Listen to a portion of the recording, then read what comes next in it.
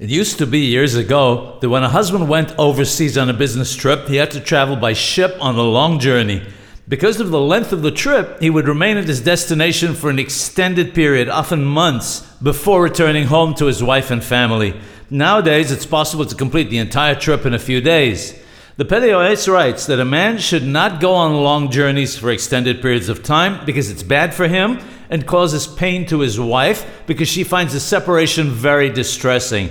He writes that at the very least, he must write to her regularly, or call nowadays, and send her gifts periodically to make her happy and lessen her pain.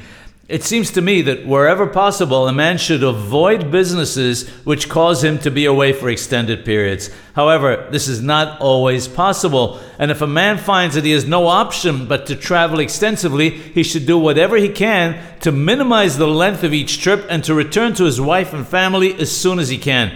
If the need arises, he can always go on another short trip and shouldn't be concerned about the cost of an additional flight.